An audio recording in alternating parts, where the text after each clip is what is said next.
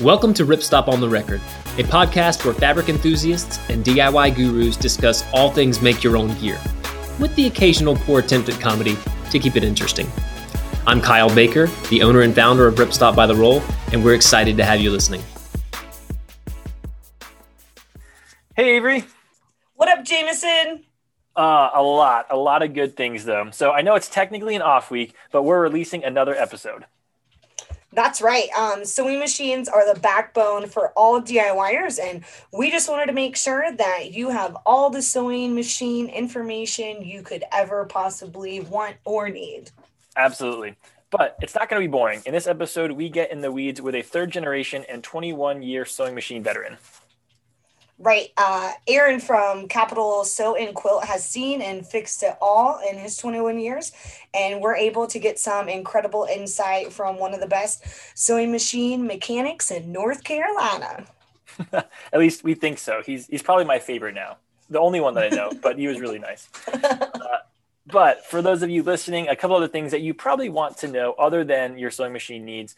Check out our F3 giveaway every Friday. That stands for Free Fabric Friday. On our Instagram and our Facebook, you can win a yard or more than a yard of something. I don't know. You'll have to see what it is, but it's free. So you're going to want to check it out. Yeah, and we are actually looking to bring someone else onto the Ripstop by the Roll team. So if you want to work with some really fun people and also get a heck of a discount on Dyneema or any other fabric that you could possibly want, go over and check out our website. Careers, we are looking for a production manager. It's also on Indeed. And if you have any questions, just feel free to shoot us an email or a message if you're curious about what the job entails. Never heard of Dyneema before. No, but for those of you listening as well, check out the other content that we put out. We put out videos, blogs, tech tips, and just fun photos for you to interact with every single week. Check us out on Instagram and on Facebook. And also, if you're still thinking about that production manager job, you would probably end up on this podcast. So if you want to talk to some of the coolest people in the industry, from Dyneema and Dimension Polyant to makers out in Colorado, as well as sewing machine techs here in Raleigh, North Carolina, then check out the job description. All right, let's jump to the episode. Let's get it. Hey, everybody. We have a special part 2 of the podcast. So last week you heard Carter, Avery, and I talk about our sewing machine experiences and what we're looking at. But we wanted to get a little bit more insight than what we could offer. We have a sewing machine pro. So joining us is Aaron. He is the manager of Capital Sew and Quilt. Aaron, thank you so much for joining us today. Hey, thanks for having me. I'm excited.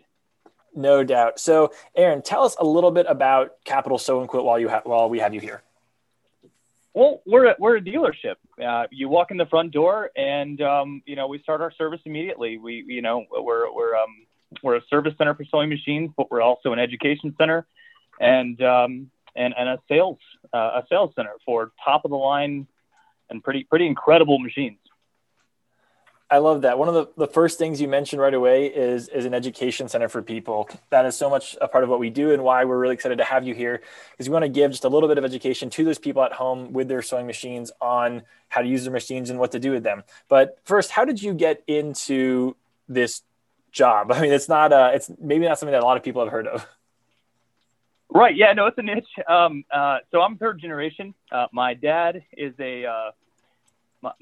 a sewing machine store, and my grandpa had a sewing machine store before him, and they just kind of passed the knowledge down. And we were a sewing machine and vacuum store. So I actually started as a vacuum technician when I was about, 10 years old, and just kind of worked into sewing machines and just grew up around it. And here I am 21 years later.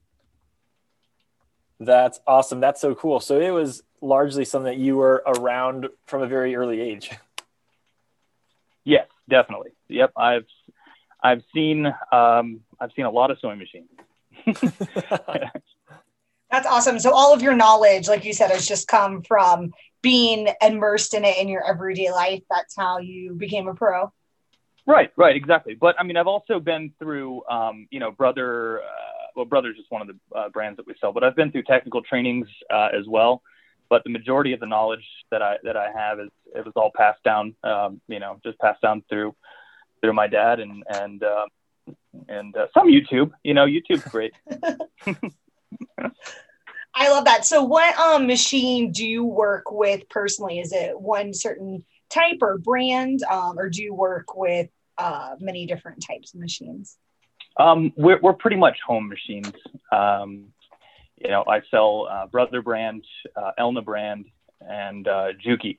Juki is like a long-standing commercial. You guys probably are familiar with the Juki.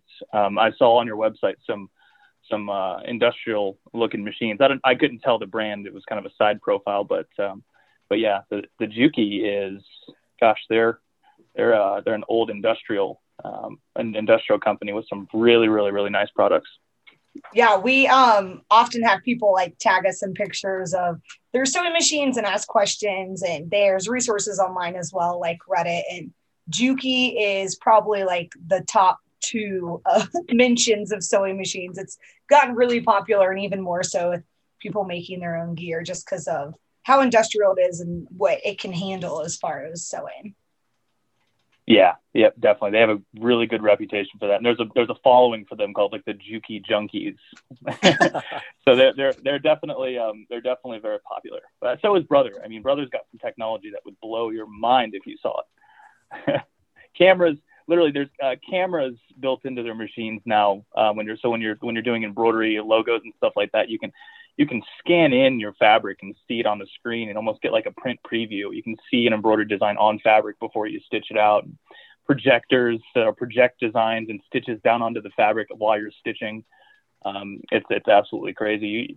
Coming from old Singers and Kenmores and old white machines and stuff like that to now, you wouldn't have believed it 20 years ago. That is so cool, man. You're giving us the extra deep dive that we don't even get on our side normally. That is so awesome. So as somebody that looks at machines frequently, you could say, for somebody looking to buy one, we have a lot of beginners, people are getting into DIY. What are some features that you would tell somebody just like, hey, these are things that you want to look for in a machine that you're looking to buy? Well, it really depends on your budget. Some people are going to be working with, the $100, $200 budget. Some can be in the thousands. In the entry level, in the very entry level, you want to keep it simple. Because a lot of machines in the $100 to $200 price range, you're either going to get technology or you're going to get metal. And I don't think you're going to get a good mixture of both until you get to about the $400 to $500 range in a sewing machine. So in entry level, keep it simple. Not a whole lot of bells and whistles. If you want a machine that's going to work long term and be able to sew through some thicker items. So dig into even a little bit more if you're able there. You said you can either have technology or you can have metal. Would you just expound on that a little bit further? Well, I'll give you an example. So the machines that we sell, I'll take Brother, for example. Brother's done a really good job because they have been able to keep a $100 machine on the shelf, accessible to somebody who has a limited budget. Let's take it back 30 years ago. A good home sewing machine, which is going to be simple in technology, was about $300. I mean, for a good solid machine that was nice metal, is going to last you 20 years, it's about a $300 machine. Now, fast forward 30 years, and you think about the way things have gone up in price. How do you keep a machine in a $100 price range? You got to sacrifice on some of those more expensive materials, the metals and things like that. So, you pretty much you're going to get a lot of plastic in the $100 range. Is kind of what I'm getting at here. Without trying to sound discouraging to it, because they're good machines. You just can't maybe go through the thick layers and stuff with them as much in the entry level. That's kind of what I'm getting at there. Does that make sense? Definitely. No, I think that helps clear it up. And I like what you said in terms of that doesn't necessarily make it a poor machine. It just depends on where you're ranging, what your range is and what you're looking for. Exactly. Because, it just depends on what you're going to be doing with it. If you're going to be sewing lightweight fabrics and stuff like that, and kind of just keeping it simple, those entry level machines are going to be great. So what are some features of a machine that you might advise people to stay away from, if any? So features to stay away from. That's tough because my job literally is to show you features that you're going to love, right? So I'm a salesperson at heart. So when I look at a sewing machine, I'm wondering what you do and what feature I can show you that's going to just kind of make you say, "Wow, I want that machine." So to go to what to stay away from, that's gimmicky things, anything gimmicky. So Brother made I love Brother. So let me just preface this by saying I love Brother, but they made this cartridge machine where you could put your thread into a cartridge and then slide the cartridge down, and it essentially bypassed the normal threading of the sewing machine. But it was gimmicky and it didn't last very long. So anything gimmicky that just seems a little too good to be true, I would kind of maybe stay away from. Well, that makes sense. What about one question we get a lot from people is they did start off with the $100, $200 machine, and they're looking to upgrade, and they don't know if they should upgrade to like a heavy duty or something more in the Juki range. So what is a piece of advice that you could give to people who are looking to upgrade and don't know if it would be worth it or what to upgrade to? Okay, yeah, fair. Well, I'm going to sound biased here, but as a dealer, I think you should go to a local sewing machine dealer, somebody who's been in the business for a while and has gone through their fair share of machines. So as you know, we're a family-owned business and we like to develop relationships. So we have gone through and made sure that we're going to sell you a product that you're going to love. It might not be as cheap as some other places, but we've made sure that it's going to last, and we've tested them. And so when you're going to upgrade, go to a local dealer, somewhere you can sew on their machines right there in the store. We actually encourage people to bring fabrics in. Please, we sit down at our machines, test them out. I can show you I can run you through the gamut of sewing machines. So that's my advice, is to go to a local dealer. That's great advice. I actually didn't know that you could test drive a sewing machine like that. Yeah, absolutely. Come on down. That's a really good example, a really good point. I think a lot of people would understand in our realm, maybe like a pair of hiking boots or running shoes that you're going to want to wear before you try. And a lot of people that buy what we sell here, Ripstop by the Roll, are people that are sewing weekly or daily even, right? And you're using something that much. You probably want to get a really, really good feel for what it is and how it's going to work first. Definitely. You want to like the feel of it. If it feels clunky, if you don't like looking at it for, hours upon hours a day, you definitely want to try it out before you buy it. And a local dealer will offer that, as well as warranty stuff. If your machine breaks down, you want to have someone that is going to be accountable for it. You don't want to have to box it up and ship it back to a large company. When you buy local, when you buy through a dealer like us, we have an on-site service center. So if you have a problem, we're going to take care of it. That's really cool. That's a great point. Not one that I've honestly thought of too much either. So one thing that we see a lot with our users, a ton of people have these old 1950s, these full metal, these older machines. This is something that just came to my mind. What is it about those machines that make them so durable, make them so loved? I can't tell you how many people have been like, oh, you know what? I've bought new machines, but let me tell you, the one that my grandmother passed down, that's the one that I use all the time. I don't know. The answer is definitely just the materials that it was made in, the simplicity. There was so much metal, steel that they were using and stuff like that before the lightweight aluminums. And because of how heavy duty and heavy that they were made, they had a certain feel to them too. It's a little off topic, but I ride motorcycles, and I like the feeling of that metal Harley Davidson. And I don't know if it's the same way with these sewers. They just enjoy this old kind of nostalgic feeling. But there's something to those. Those will always have a place in my heart. I love the new technologies, but man, the old machines were really cool. They're what I learned to repair and so on. So good stuff. I like those old machines. Would you say that the older ones are also easier to repair because of all that steel and the more dense metals that they have? Yeah, they're going to be simpler. There's going to be consistently less wrong with them. And I because there's not a lot to go wrong, right? So with new features comes the potential for things to go awry. The nicer machines that you get. So I know I've got machines that start like kind of the $500 to $600 range and go all the way to $20,000, right? And you don't want to spend a ton of money on something and just having it break down on you. So they're made very reliable. I don't want to say that they're not, but the new machines. But the older machines just didn't have as much to go wrong, right? So typically you're going to expect lower repair bills with an older machine. Interesting. A lot of people, typically from my experience, seem to be a little scared of the older machines. I think maybe because, it's probably the technology generation where like there's always a new iPhone, there's always a new model of a MacBook. So they're like, oh, if it's newer, it's better. But that's not necessarily true, correct? Yeah, no, it's you get people in two camps. You get the people, I don't want that new computerized machine, and then you get the people that are like, I really love these new features. And we could do an entire session on just, new sewing machine features. Because there really are some incredible things. I mean, one-handed needle threaders, not something that you have to really, really be actively involved in to even focus on threading the needle. It's just push-button needle threaders. And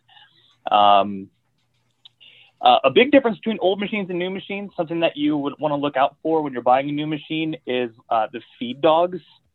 Especially, you guys, the ripstop fabric can be a little slick for some of the older feed dog systems. Some of them were rubber, some of them had very short little spikes on them. The new machines are going to have a diamond cut, in Brother anyway, they're going to have a diamond cut 7-point feed dog system.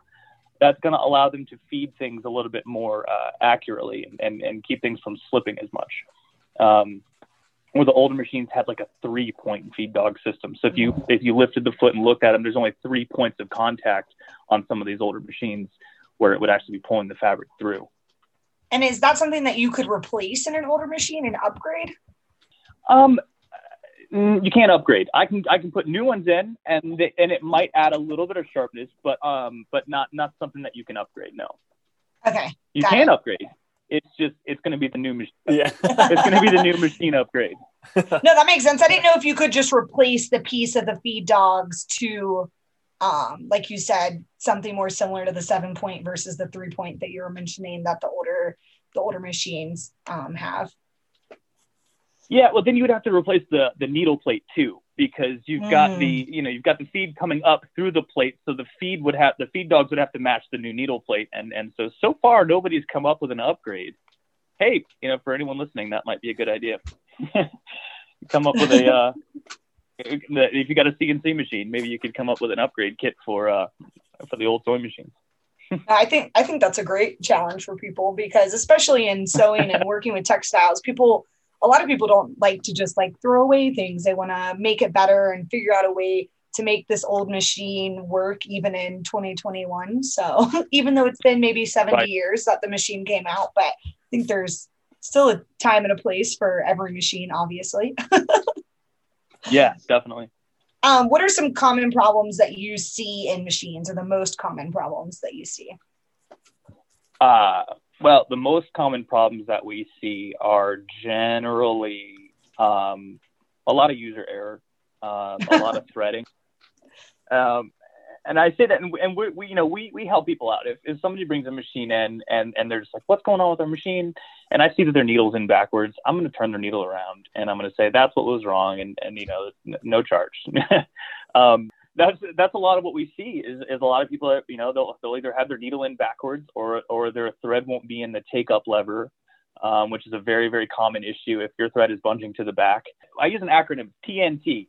If your machine is messing up, it's TNT. It's threading or thread, needle, and tension. Those 3 things. Check those 3 things before you do anything else.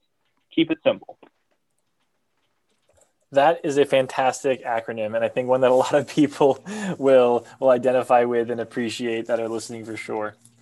So to that end of the question that Avery asked with problems that you see, are there ways that people could take better care of their machines? Or as somebody that sees machines on a daily basis, like I said, like yourself, what are people not doing? Is it cleaning? Is it dusting? Is it replacing the needle? How can we take better care of the ones that we have at home? Right. Yeah. Changing your needles more often. That's going to make sure that your stitching, that your seams look better. Making sure that you're matching the needle point to the fabric that you're using is very important. Cleaning your machines, definitely, depending on whether you have a vertical, more industrial bobbin system or a horizontal bobbin system or an oscillating bobbin system. You want to be removing those bobbin cases, getting behind there with lint brushes. I don't recommend using canned air unless you know what you're doing with it, because what you can do with canned air is kind of blow the dust back into the machine. And a lot of our machines now are so difficult to get apart, you can't get that stuff back out, and it kind of will get in between teeth of gears, and it'll get in places that it doesn't need to be. So anytime you can brush or vacuum the dust out of your machine, you're going to be better off than if you use canned air. I see. That makes a lot of sense. So, I think just to reiterate for anybody listening, it's kind of like a removal of that dust instead of just dispersing it in the machine. Right. And when we do it, we actually pull all the covers off. So of course I have a big air compressor back here. It saves me money and buying little canned air cans and stuff. But but when I take all the covers off, there's nowhere for this dust to go but out. Right. So I blow them out in the back. But if you don't have your machine taken apart like that, you're just going to blow the dust back into the gears and into the mechanism of the machine. So I would recommend to use a like a vacuum cleaner or just a little paintbrush or something to get the dust out. Sure. That makes a ton of sense. One of the most common questions we get, maybe weekly, is just, hey, what needle and thread should I use with this fabric? We've put different guides out there for different fabrics, but is there a way that you think of your own side or what you tell people and kind of a method or template system for being like, hey, this is the needle and thread you want to use for this weight, What do you recommend to people for that? I knew you were going to ask me this. Okay. This is something that, I don't do a lot of sewing, right? I'm more on the machine end. I have employees here that could just talk to you all day about this. But my recommendation, and I guess all the packs of needles on my wall, if you look at the back of them, it says, oh, it's for this fabric. And so that's a helpful guide that most of them are going to, our needles are going to tell you what they're for. The larger the number, the larger the eye of the needle. And so that it can kind of accommodate a thicker thread. A mistake a lot of people make is just because they're going through something thick, they tend to use a needle that's too large. It pokes too big of a hole. Actually, and this might sound crazy, but a needle's supposed to break when it's dull. It's the thing that's supposed to break, right? If you use a needle that's so large that it can't break, and you have like kind of a more entry level machine, it's actually going to be harder on your machine than if you were to just use a smaller needle. That's really interesting. Does that make sense? I think so. I'm going to reiterate that just to make sure I understand and everybody else gets it. So in a way, you want the needle to break so that you're not driving something that's not supposed to fit through your machine. Is that right? Right. Because if you got this big, thick, like finishing nail of a needle that you're using, just trying to go through some denim, and that tip dulls, not only are you not going to be getting the best stitch that you could because you got a dull needle, but then it's, it's not breaking because it's so huge. And so you're pushing this dull needle through the fabric, putting extra wear and tear on your machine. I know it doesn't seem like much, but over a long term, it can actually kind of wear your machine out a little bit. I see. That's super interesting. Yeah, I definitely haven't thought of that way before or thought of that specifically. So that's really helpful to know. That also kind of makes me feel a little bit good. At one point, I was in quarantine and I was doing a lot of sewing and I snapped like 2 needles that week. And I guess in a way that at the time I was thinking like, oh man, like I'm doing something wrong. I just keep snapping needles left and right. I was definitely doing something wrong, but also maybe that wasn't as bad as it could have been if I was using a massive needle. Right. Exactly. Now, something that was that actually one of my employees told me today, and I didn't realize this, but the size of your needle can make a difference on synthetics. So on ripstop, you're going to want to use something really sharp and a little smaller. Like, you don't want to go past like a 75/11, maybe an 80 or something like that. Because I guess the synthetic fabrics don't heal like a cotton fabric would. So when you puncture a hole through a cotton, eventually that hole will actually kind of heal a little bit. The fibers will kind of relax and kind of fill in the gap that you just made. Where it's not so much on synthetic fabrics. So I thought that was kind of interesting. I didn't even know that. We were just kind of having a conversation about that before I got on this call with you guys. I think that's a great piece of advice, and I think that's one thing that we try to recommend to people. I think the Smetch Microtex needle, something really sharp. But I actually have a two-parted question for you going off of that. One, how do you know when to replace your needle? And then two, do you have a rule of thumb of how often you should be cleaning and dusting your machine? Well, first let me start with, yes, the Microtex Schmetz, that's exactly what you need to use. So that was perfect. That was especially for those synthetics and nylon fabrics and stuff. So as far as when to change your needle, there's not like a hard and fast rule, because there's a lot of different factors as to what dulls the needle and what warrants replacing it. But on some fabrics, it'll be as simple as you're just sewing along and you'll start to hear a popping sound. It doesn't sound like it's not just piercing the fabric cleanly. You'll start to hear it. Being around it, I can almost hear it from across the room now. But when a needle needs to be changed, or when a machine's about to start messing up. So sometimes you can hear it's just not sewing cleanly. And sometimes it'll be that the machine will just be skipping stitches every now and then, and to change the needle. But I've heard anything from 6 hours of sewing a needle should last to, I change it every project. I mean, there's no hard and fast rule for when to change your needle, unfortunately. I will say this though, it is cheaper to change a needle than to mess up your project.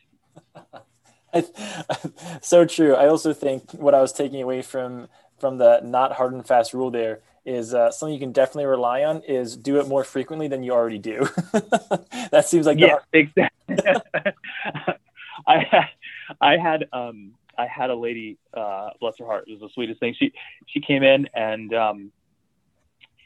she was having problems. Her machine wouldn't stitch. And I asked her when was the last time she changed her needle. And she says, "Oh no, my husband just sharpens them for me." Her husband was taking the needle out of her machine and actually taking it back and sharpening it. When she got it to us, the tip had been, there was probably 2 millimeters missing off the tip where he'd been sharpening it. She'd been using the same needle for, I cringe to even think about how long she probably used that needle. But how cool is that though? He was, yeah. Isn't that awesome? That's what a great guy, right? That's what we want. That's what everybody wants. Somebody willing to sharpen your sewing machine needle. Also wish someone could invent like a system for the needles, kind of like toothbrush bristles when the color changes halfway down and you need to get a new toothbrush. If someone can come up with a color system for people like me who just need a little more help in direction of when to do that. That is really smart, actually. Wow. Well, yeah, I mean, because and they could do that too, because I mean, well, they've got these. I'm sure you've seen titanium coatings and stuff like that, right? The titanium coated needles, they could easily do something like that. Although it's like because you want the titanium coating to last. That makes sense. Better at dispersing heat, and it doesn't gum up and stuff like that. But if they use some sort of paint on theirs, I don't know. But that's a great idea to have a color system for the needle. Well, maybe there's an inventor listening, and if you make my idea, I just want like 20%. No, honestly, 20%. Yeah. And then your shop will be the first shop to sell these machines. Absolutely. Or sell the needles. And if they do that, that will be the number one selling needle everywhere. So I think 20%, you're going to be doing pretty well. So do you have any other advice for machine users, something you want to let them know, maybe a question you answer often or something you see happening a lot in your shop? Yeah, well, it's kind of something that a lot of people don't think about. But if you pull the needle plate off of your machine and you look in between the feed dogs themselves, a lot of time lint will build up in between those feed dogs, and it won't allow the feed to come, the dogs to come all the way out of the plate. So if you're noticing that your machine's not feeding fabric like it used to, you can look in between your feed dogs once you pull the plate off, and you'll pull out this wad of stuff on a lot. I mean, it just depends on how often you use it, but that can actually keep the feed dogs from rising off all the way out of the plate. So that's definitely a place that most people don't look, is in between the feed dogs when they're cleaning. But just cleaning more often, just clean your machines more often. We do full factory tune-ups here. So whenever you bring one in, we do, we look at everything that they would look for in the factory when they were trying to resell it, basically. Some people offer what we call the blow and go, as a tune-up. But we pride ourselves in, we slow down and we take a very holistic look at the machine to make sure everything's good and recommend any sort of, wear items and things like that. Awesome. So if someone is like a hobbyist sewer and they're sewing on the weekends, they're probably not sewing every day because they might have a full-time job. Right. But how often would you recommend someone to take their machine and actually get that full tune-up? And then also, if you could give us like a range of price, so maybe people could compare to make sure that they're paying the right price for that. Right. Yeah. So every manufacturer in a home machine recommends you do it yearly. You take it to your local dealer and have that tune-up done yearly. I've seen it range from, kind of the really small guys that all they have is the overhead for their, for their little, machine shop, and they can start $60-$70 and go up from there. Our factory tune-ups start at $99 and go up. And so it's kind of anywhere in that $70 to $130 range for a basic machine. You're doing pretty good as long as they're doing a good job and you feel like it's better when it comes back. No, awesome. That's a great recommendation and a reminder, because not something that I was aware of, and I've been sewing for quite a while. So I think everyone that starts sewing needs to listen to this, because I've been going at it for 10 years and I don't want to tell you how many times I've changed my needle. Right. And you're amongst good company there. You're the amount of people that don't bring their machine in often enough. There's a lot of people, but they're happy with their machine still. It's not, you don't have to get it serviced every year if as long as it's a good machine and you're keeping it clean. But if you want to extend the life of your machine, ultimately you'd want to get it looked at more often. Absolutely. So we have a couple questions here at the end just to wrap it up. We've used your time fully already, but so one thing that we debated, one thing I was asked last week, what is a lightweight fabric? What is a heavyweight fabric? So for us on our side, our lightest fabric that we carry right now is right in the 0.5 ounce range. And that goes up. Most popular fabrics go up till the 6 ounce. We do have like a 13 ounce and there's a few more above the 8 to 10 range, but that's in general where we are. Is that synonymous with what most people see as light to heavyweight fabrics, or do you see even a wider gap than that? No. Can you give me a comparison? What would I compare your 13 ounce, like your thickest fabric? What would I compare that to? Let's just say in terms of like, would it be like a canvas? Yeah, it'd be close. Our 13 ounce fabric is a Moto denim by Dyneema, or with Dyneema. So it's a very thick, just denim weave fabric. It depends on the, how many layers you're sewing through. And it also depends on, the machine. Some machines will laugh at that, they're just going to just sew right through that. No problem. Other machines are going to struggle. And so, but as far as like a home machine, okay. Yeah, that's a pretty good range. I'd say that's what most people are going to run into. And then this was a question from General Manager Carter here. He just wanted to know, he was excited to hear from you. He just wanted to know, what is what are some of the coolest features that you see in the shop right now? What are coming out in sewing machines? What's just really intriguing that's coming out? Well, like I said earlier, the projection technology where before you stitch, the machine will actually project the stitch onto the fabric in the exact size and position that you want it, so that you can just kind of follow it as a guideline. Also, if you're making kind of modifications, you're like, oh, I want to see what this stitch would look like if it was a triple stitch and it was 4 millimeters long versus 2.5. You can actually see and make those changes right on the fabric and see it before you stitch it. Brother is kind of, oh wow, yeah, it's really cool. That's on the Brother XP2 Luminaire. That is a really, really, really cool machine.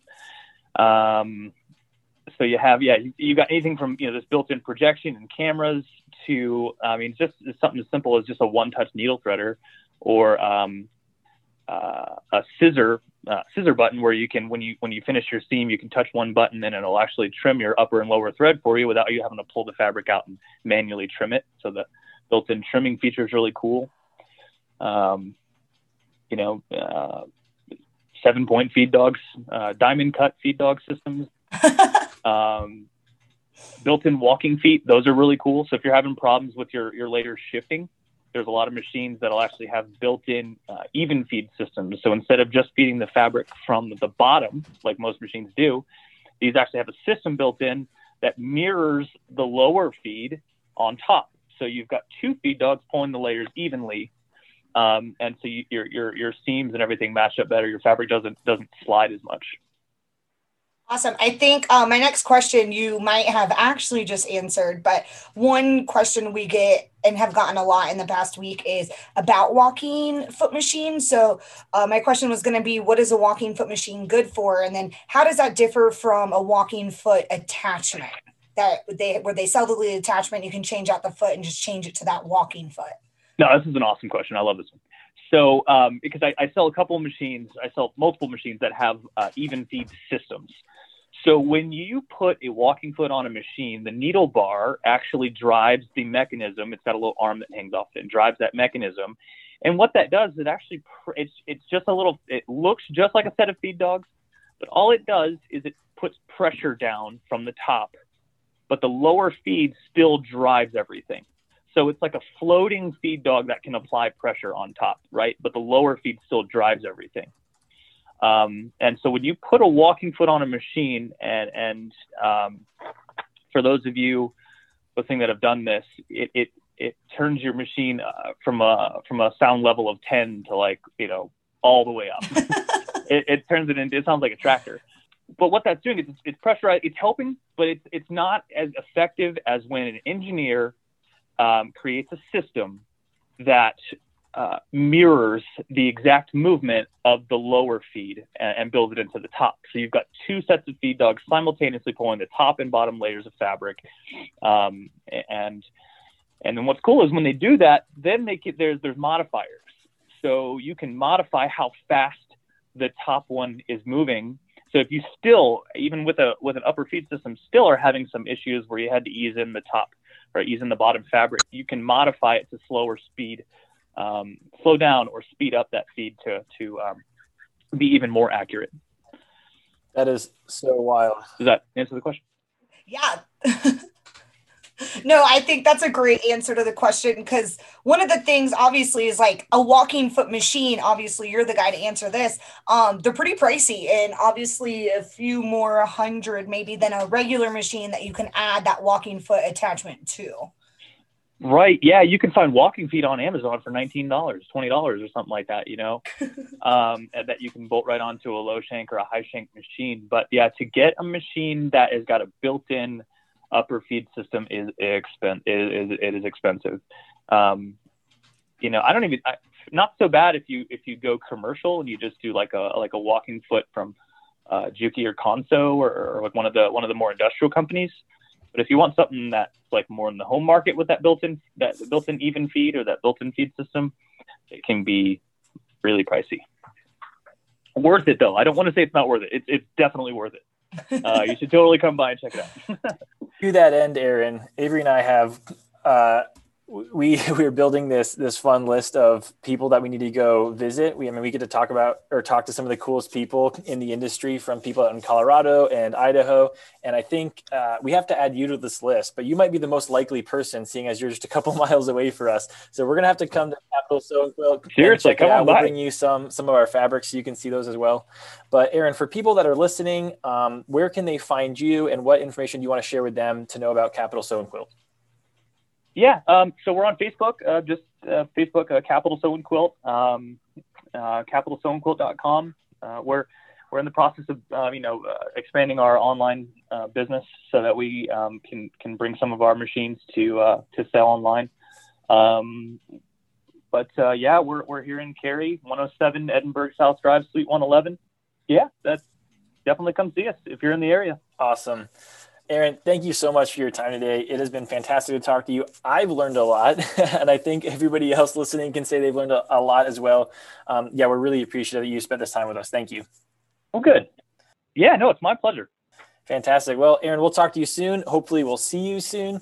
Thank you. Have a good one. Hey, you too.